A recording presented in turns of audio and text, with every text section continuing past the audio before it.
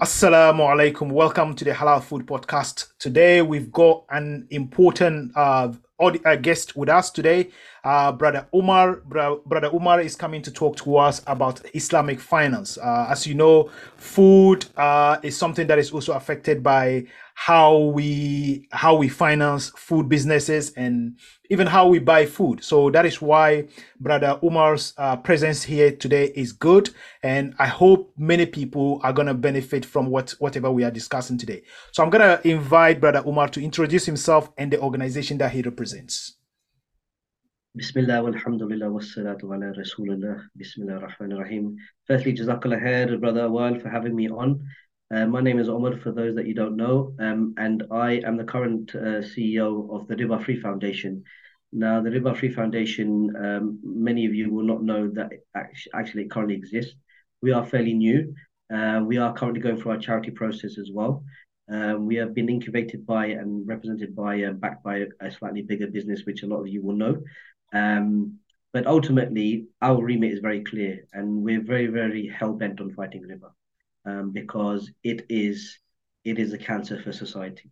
There's no other way to put it.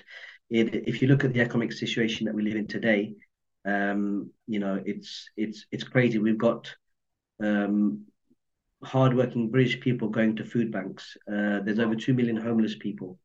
So there's lots of things that we can digest and understand. The mental state of people that can't afford to pay their mortgages. This is all a result of the Ribawi-based system. So under the Riba Foundation, we've got kind of three main remits currently. One is to provide financial literacy training on conventional finance, and then Yeah. obviously we provide understanding what riba is in layman's terms, because a lot of people misunderstand it or don't fully understand it. Two is shining a light on the banking industry, so marketing and awareness regarding the corrupt practices of the industry. And three, we're actually in the process of developing a product directory where we can push riba-free products and services to the people that are, crying out for these things. Thank you very much, Brother Umar. You've just mentioned something that is actually really touched my heart. That the fact that because of the nature of conventional systems. That is why we have things people going through mental health issues because they cannot pay their mortgages. People, even working people, having to resort to food banks. That is very very worrying. But before we go into detail on that, in terms of Islamic finance, in lay terms, what is Islamic finance? Why do Muslims need their own economic or trading system called Islamic finance? Yeah, a good question. And again, Islamic finance is a bit of a polarizing issue, but I will explain it in simple terms. Yeah. Um, you know, if you go to a bank, they only have one product, and that's a loan. And that loan is an interest-bearing loan, which involves riba, right? And as Muslims, we want access to finance that is in line with our faith, right? Which is, not just Sharia compliant, but goes over and above what the Sharia's main purpose was, having access to that finance. Because in this day and age, you do get two different views on what Islamic finance should be and shouldn't be. Um, and look, it does this space does need massive reform, but ultimately, what it means in simple terms is having access to finance that is not based on riba. Unfortunately, we live in a highly entrenched ribawi based system and economic structure. So, back in the days, in the times of Sahaba 1400 years ago, banking was not a profit making entity. It was there to Okay. facilitate trade. It was there to build innovation. It was there to, build roads, facilitate societal needs. But the problem is, banking in this day and age is a big problem, because what they do ultimately is they make the gap between rich and poor a lot wider. Um, and the hallmarks of an Islamic economic structure is social justice, right? Yeah. So we're basically, what we're seeing right now is social injustice. Thank you very much, Brother Umar. So, if I were to ask you, with the River Free Foundation, what is your main target? Are you targeting businesses to be river compliant or to be river free? Or are you targeting both businesses and Muslim individuals? What's your main objective? Yeah, no, good question. But before I answer that, let me answer what is riba. Yeah, Okay. that's a good question. That Um, was gonna be my next y- question. But if you can yeah. explain it in lay terms, that'll be good. Yeah. So let me answer what is riba first, Yeah, in a way that can, the viewers can easily understand, and then I'll come into answering what is the purpose in terms of what the RFF is doing. yeah, So, um, ultimately, Islam, uh, there's two kind of like areas which determine our life, right? We have fiqh al-ibadat and fiqh al-muamalat. Fiqh al-ibadat has been predefined for us, it's been perfected, and that was the whole purpose of Rasul coming and teaching us our religion, right? We don't have a say in that, right? It's done. mhm, mhm, Muamalat, Allah subhanahu wa ta'ala left it a lot of flexibility in it. And because, the principles he gave us, and the biggest principle is, prohibition of riba. So he's given us the principles that we have to work within those principles. Um, and ultimately, what riba is when you have a transaction or exchange happening, Islam basically says there's got to be economic value or some benefit on each side, right? yeah, Me and you can negotiate and discuss what that may be, right? But what you can't do is, for example, have money on one side where, say, for example, you have, I say to you, actually, I'm going to give you $100, right? yeah, Um, and then you say to me, well, actually, hold on a minute, you give me $100, but from you I want $120, for example, right? mm, That's just, if you look at it in the essence of what it is, that's not really fair, right? Because yeah, it's the same currency, it's the same paper value, but you're going to get $20 in exchange for what exactly? Do you see what I mean? So, for example, when it comes to having fair value of exchange, you're wearing a lovely shirt. I might say to you, I will, I really like that shirt. Can I buy it off you? And I'm willing to give you, we negotiate a price, $20, $30, mm, whatever it may be. mm, There's fair value each side. Do you see what I mean? You could say to me, Omar, I've heard you're a really, really good cleaner. Can you come and clean my house? And you offer me value for that, etc., etc. So there's exchange on either side. So there's a shirt, there's money being exchanged, there's cleaning, and there's money being exchanged. So both people are being reimbursed fairly and appropriately, right? yeah, Um, what you can't have ultimately is that example that I gave you of $120 for $100, right? Because effectively that's what's happening in a loan yeah, that a bank gives you. Do you see what I mean? You buy a house on a mortgage, right? That house costs 100 grand. However, you end up paying additional amount of interest yeah, on top of that, right?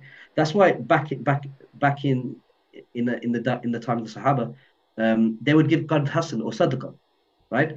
They would be interest-free loans. So, and the other thing that you can have is you can have, and this used to happen a lot, even if you go back 100 years in the early Great Britain, 1900s, where you would exchange, I don't know, a product for another product, for yeah, example. yeah, You could exchange, I don't know, dates for barley or something like that. And yeah, obviously, when it comes to these kind of products, the Sharia has given specific rulings because this used to happen 1,400 years ago as well. yeah. It Um, used to be very common in Africa as well. yeah, exactly. Yeah, yeah. So, brother Umar, so now, assuming we've got two Muslims, Muhammad and Al Hassan, Muhammad is in dire need of money. Yeah, Al Hassan has got the money and said, look, Muhammad, I'm happy to borrow you this money. However, if when you pay him back, I just want 10% on it. Muhammad has agreed, has Al Hassan has agreed. Both of them are happy with the transaction, but the borrower will pay some amount of it, amount of money on it, as sort of, I don't know whether that is interest or something to motivate the lender to borrow him. What will be the view of Islam on this? well, just firstly, Yeah, it's very appropriate for me to state that I'm not a Sharia scholar, right? yeah, yeah, So I yeah, yeah, can't give fatwas on this, right? yeah. This is my own view and opinion. Correct. Alhamdulillah, I've had I've been fortunate enough to sit under scholars and study, Yeah, mashallah. certain aspect when it comes to riba. But that's a very good question, right? Yeah, And I understand it in two parts. So, for example, look, if somebody enters into a ribawi transaction, whether they do it and condone it doesn't make it halal, That's what I right? want. That's what I Because wanted. because Yeah. because the ayah of the Quran, there's no for me there's no more nothing more emphatic than an ayah of the Quran that says that if you do not give up riba, then take a notice of war from Allah and His Rasul. Inna Now, this is very, very scary, right? And the tafsir of this ayah, if people look into it, it's insane. It's insanely scary, right?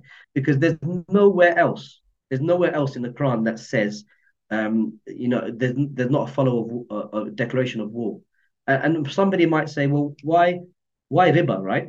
Why was there not a declaration of war given when it comes to murder or theft or rape, right? And there's obviously Islam is a religion of wisdom, right? So imagine imagine you, for example, somebody is murdered or raped within a certain society that affects that society. It doesn't generally have a worldwide effect.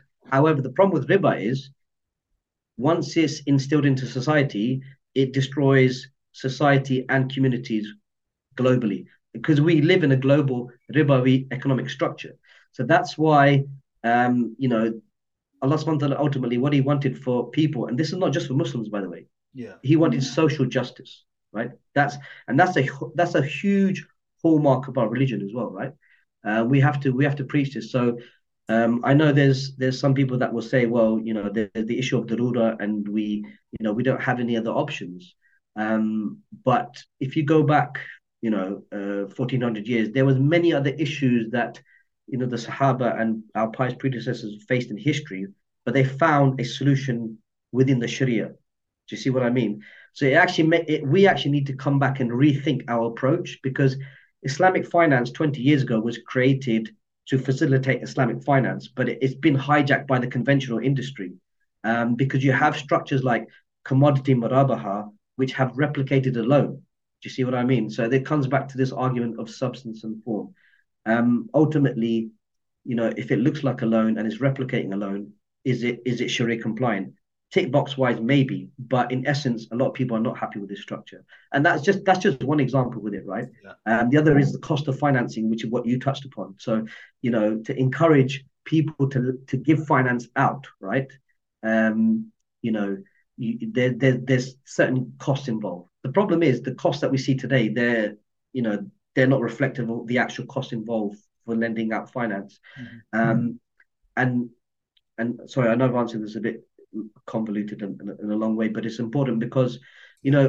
we sometimes look for the solution and we think um, you know we've got to work within structure, but the solution actually for me is Allah subhanahu wa ta'ala told us what riba is in the Quran. He also told us what is trade. The solution has always been trade, right? What does that mean?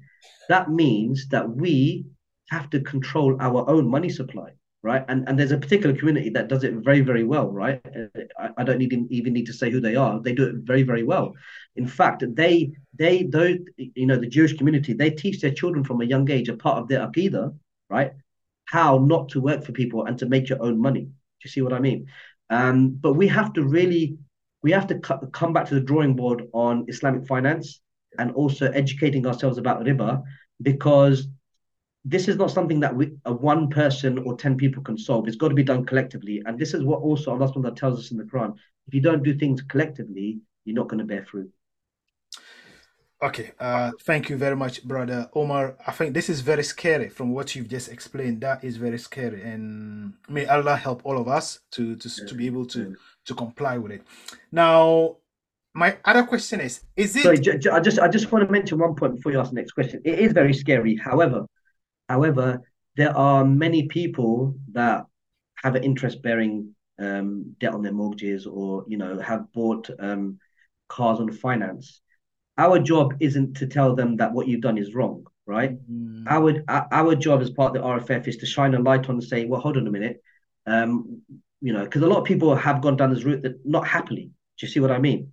So our job is not to finger point. Our job is to try to provide proper solutions because we realize there's not many out there. I think that's a good point because look, there are millions of Muslims who are in riba debts, and look, some of them genuinely are stuck.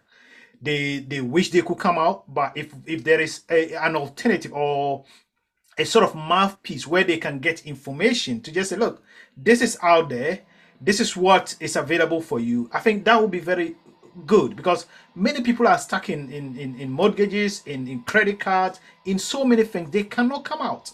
And then some do not have the information. So I'm happy you are not telling them, look, you are doing haram, you need to do this, but you're giving them the right information to make informed decisions.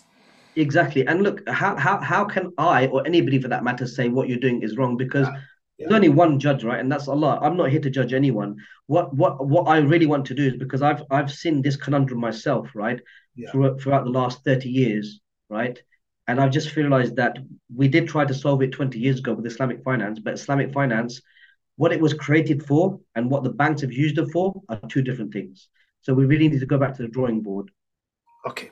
So the other question is the issue with loans and credit, or is the issue with the interest? Because if I borrow you £100, brother Umar, and say, look, pay me back in 3 months, but I want my £100 back, no interest on it, but I'm telling you that it's a loan.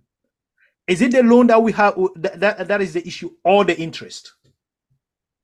So again, another good question. Yeah. So what people may define what a loan is differently, right? So Okay. somebody Okay. might say, well, this loan is a qard hasan, but they call it a loan. The thing with riba is you have to really understand what has been agreed, the fine prints within the T's and C's of the contract, or the sale that's taking place. Do you see what I mean? As you've just highlighted. So, for example, if you say to me, the problem isn't so much with a loan as such, right? Okay. Okay. Because, for example, if you say to me, I'm going to give you a loan and I want you to pay back that loan amount, there's no issue with that whatsoever. There's no riba involved. But the problem is, conventionally, a loan in this day and age has riba in it. Yeah. That's the problem. So you go to a bank to get a loan, it has riba included in it, and that's problematic. So the issue is and this is the problem with riba as well. Why some people sometimes do get confused because riba comes in different shapes and sizes, and I don't want to complicate the subject matter right now. But when we do, we are as part of the RFF. One of our first pillars is to provide relevant education that people can easily understand, because you've got to look at every single contract and read it to understand is there riba in it or is there not. And the same with a sale that takes place.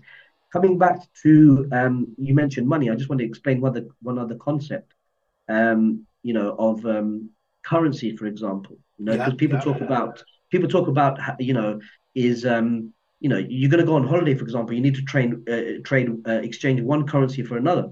Mhm. There's no problem with that, by the way, right? There's absolutely no Okay. problem with that because Even if there's um, a commission on it, even if there's a commission on it. So let me come to that. So in Yeah. terms of the actual exchange itself, right? Because I want to answer this in two ways. One is Okay. the spot trade that's taking place because you want to go on holiday somewhere and you want to exchange, I don't know, pounds for another currency, for example, Yeah. right? Yeah. Yeah. Um, and also there's hadith on spot transfers and scenarios as such. But the other thing I just want to make clear from the outset, forex trading from my understanding from most scholars, is impermissible. It's not allowed, right? Because Okay. that's different to a spot trade. See what I mean? Where somebody's making money off currency that they don't physically own. Because remember, in Islam, you have to have ownership of that asset in order for you to trade it. Does that make sense? Okay. The problem with forex trading is there's pieces of paper going around saying you own it at this point and then you own it at this point and then you sell it at this point. So do you actually take physical ownership of it? And that's the problem. With a spot trade, you physically have pounds and you're Yeah. changing it for another currency, and that's happening hand to hand, right? As per the hadith of Rasul. And there's other conditions for that as well. Sorry, excuse me. So there's two things there. Forex impermissible according to most scholars, but an exchange of currency that happens is completely fine. What you can't do though, there's a caveat here. What you can't do is exchange the same currency for a higher or lower amount because that's a riba. For example, you exchange $120 for $100. That's a riba. That's just not allowed. Okay. This is getting very interesting. Now, I have a friend who contacted me recently, and this is a true story. He invested $1,000 in a what do they call that thing? The online thing, Bitcoin. Oh, you mean a I'm cryptocurrency? I'm not familiar with it, but he told me he invested $1,000 in a high risk. I don't know what that high risk meant, but in a high risk system within that cryptocurrency, and within a few months, he earned $50,000 from the $1,000 he invested. Is that riba or is it genuine trading? Because the £1,000, $1,000 was his money, which he invested, but I think it's not tangible. It's something that is online. What was the position of Islam on that? Again, obviously, I can't. I'm not a scholar Yeah, in order to answer this question, and the question that you've asked is quite specific. yeah. What I can answer is there's certain scholars out there that have answered this question already. Okay. But let's come back to the basics of what you're asking, right? Hmm. There's some scholars that obviously are on the fence when it comes to trading cryptocurrency, right? Yeah. Um, but in terms of the £1,000 that your friend has put in, that's Dollars. yeah, sorry, $1,000. That's economic value, right? So he's put in that physical cash, whether it goes Yeah. into a digital ledger or not or whatever, is irrelevant. So that's money he's put in. So it's of economic value. And he's obviously trading it against Bitcoin. Now, the issue with um, people's opinions on cryptocurrency is that there's three scholarly opinions that I know that some scholars say that it's not permissible, some scholars are a little bit in the middle, and there's some scholars that say it is permissible, however with conditions. And there's one particular scholar that I would encourage you to read about, and that's Dr. Sajid Umar, who has labeled cryptocurrency as a distorted currency, and he's giving a checklist of items that you must do in order to trade the cryptocurrency. And he categorically said, if you get, for example, you got to understand what you're doing. You need to read the white paper. These are just parts of Okay. Okay. the checklist that he's provided. Sorry, excuse me. Yeah.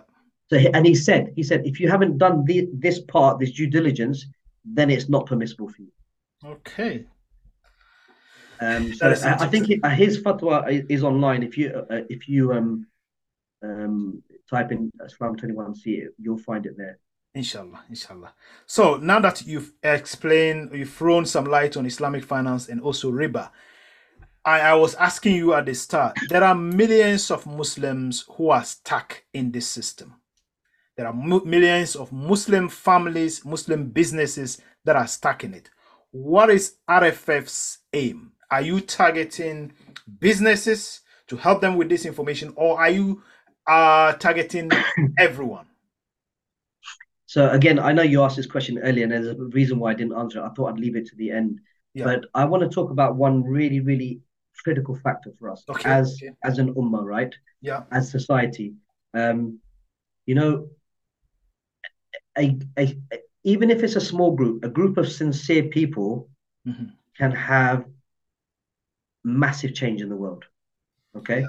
but one or two or three people can't do that. There needs to be a small group of people, and obviously it's about building that critical mass. And what I'm going to talk about here is so important right now, and that's about trade and creating that economic leverage of trade. What does that mean? That means that we really have to be careful where we're spending our money. Yeah. You know, um, that's why Allah subhanahu wa ta'ala said He made trade permissible and the riba haram, right? And sometimes people confuse the two, and there's a very distinct difference. As I explained, there's got to be fair value on each side. Yeah. Now, whether you look at it from a micro economic perspective or a macroeconomic perspective, for example, now you're an advocate of the halal industry, for example. Now Yeah. let's look at that industry in terms of what we can do there. Now, halal has been going on for last 30, 40 years, and they've made massive strides. Hmm. Islamic finance is still fairly new to a certain degree. A lot of people don't understand it. A lot of people don't understand riba. Yeah. But I remember growing up, we would go to your McDonald's and your Burger Kings to buy the Happy Meals as kids, and we'd get excited about it because there weren't really that many halal options. It's true. Circle forward to today, you'd be hard placed not to go to a UK town where you can't find halal food. Yeah. Do you see what I mean? So, Yeah. so that's great. However, how can we have even greater impact? what we can do is we can make sure that the people that are within the halal industry trade regularly with one another, and understand the reason of why they would want to trade with one another, because it's about controlling the money supply. See that Yeah. the Islamic economic structure, what it tries to bring in social justice, it tries to redistribute wealth. It wants to be circling around the economy regularly, right? Mm, Not hoarding wealth. Muslims are not particularly very good at investing either. Not all of them, but a vast majority of them, right? We yeah. know that having money sat in a bank account doesn't really do much. We haven't been, we need to understand how to invest our money properly, where to invest it. And Yeah. there's many, in that regard, take away Islamic finance. I think there's many businesses out there within the Islamic finance remit that are really offering real good value. And it doesn't take long to find out who they are. And coming back to the question of the RFF, what we want to do is we want to push these products and services out to the masses, because we would have done our due diligence on this company and the people involved and said, do you know what? We understand what they're offering. We understand that they want to fight riba from their own particular angle, and we want to promote their products and services because a lot of people don't know about them. So that's why, coming back to the three pillars, is education, marketing and awareness of the industry and of these products, and that product directory that we're building, so we can push these products and services out to the masses at large. And they've been vetted by us, so people can trust the fact that, actually, hold on, the RFS has vetted them. We understand that they've done their due diligence. We can safely use their product or service. Yeah, yeah. I was watching a TikTok video recently, and I came across a Jewish gentleman who was talking about the Jewish secular economy. So he gave an example that if he wants to buy a house, he looks for a financial advisor who is a Jew. When he then goes to the bank, he will get somebody within the bank who is a Jew. When he needs a plumber at home, he looks for a Jew. The Jewish population is smaller than the Muslim population. Do you think it is possible that we could have an Islamic or a Muslim secular economy where at least we try to be active within that economy? Do you think it's possible? So now I would say this is probably one of the most important parts of the RFF, this point that you just raised. Because what we Okay. want to do, we've already identified there's lots of great people Yeah. doing great work, Yeah. within the ummah. Okay. Mhm. But the problem is we see it in different pockets. And that's fine, it helps the local community. But if we want to solve a countrywide problem, Yeah. we have to, the RFM ultimately, what we want to be is the glue that joins all these people together. That's why, some of these people may not know one another. And the two things I would say that you'll hear me say this time and time again is that there's issues with it in our own ummah as well, because you get the examples of the Jews, and they're some people have an issue of using this example, but they are a fantastic example in this regard. Yeah. Yeah. Just imagine if the Muslims worked together, right? If they could look past their noses and park their egos at their door. And I'm not saying every Muslim is like this, but it Yeah. is an issue. It's an issue because everybody wants to be the top dog, or they want to be in charge or whatever. But this is where we need to come back to understanding our religion and the purpose involved. Because what who owns the wealth? Who owns the wealth? Effectively, when we go in that, we're all going to go in that hole in the ground. We can't take our wealth with us, right? Yeah. So who Yeah. are we working for? Are we working for ourselves? Look, there's nothing wrong with feeding your family and having a good life. There's nothing even wrong with having money, but you've got to understand how money works and why you have money and why you want to grow it. Do you see what I mean? So ultimately, it all belongs to Allah, right? Yeah. If you Yeah. and many things, by the way, are a mindset issue. So when you flip that mindset and think, do you know what? I'm working for Allah.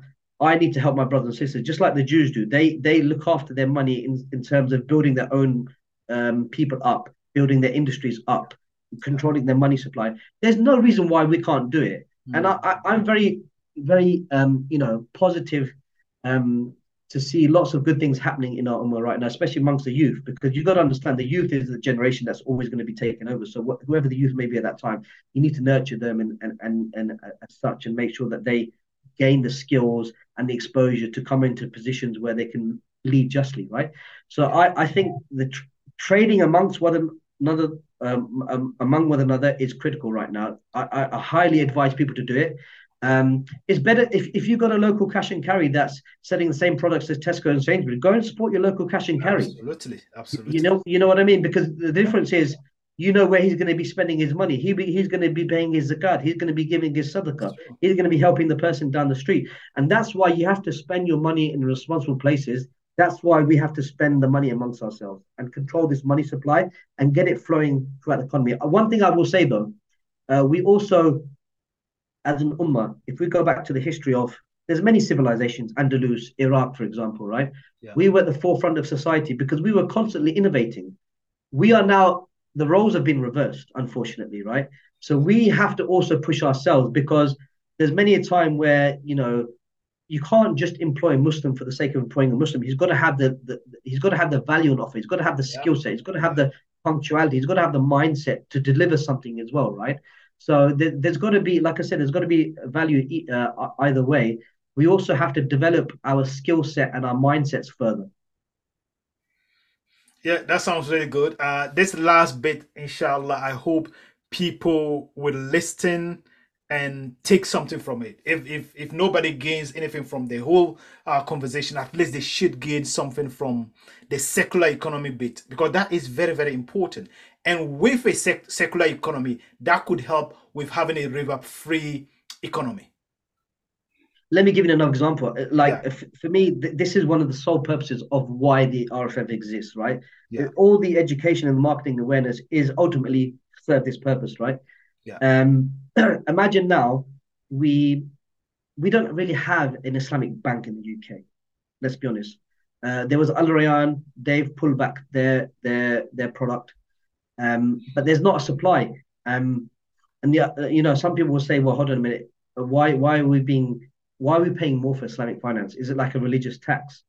But the point I would argue is that, in order for us to really um, make change, say for example, we had, I don't know, 1,000 businesses within the UK, and they all turn around and said to the bank, I want Sharia compliant banking, or I'm moving my money elsewhere. Or we create that economic leverage. They will take notice. I Yeah, guarantee you they will take absolutely. notice. And Yes, if they don't, why can't we create something fit for purpose for our own brothers and sisters? Why can't we do that?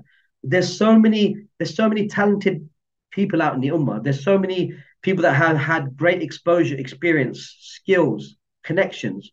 The point is now, if you're going to work for Allah, we need to put that all together. And like I said, part of the ego at the door. We're not going to solve this conundrum. And as part of the RFF, by the way, we want people to join us on our journey. We want people to come and speak to us. We want people to come and connect with us. If you are developing a product, for example, and you don't know how to do it in terms of the Sharia compliance, we can put you in touch with people. We can signpost you to certain other areas where we have connections. So we've got the key word here is work together. If you don't work together, don't expect to see any fruit. inshallah, inshallah.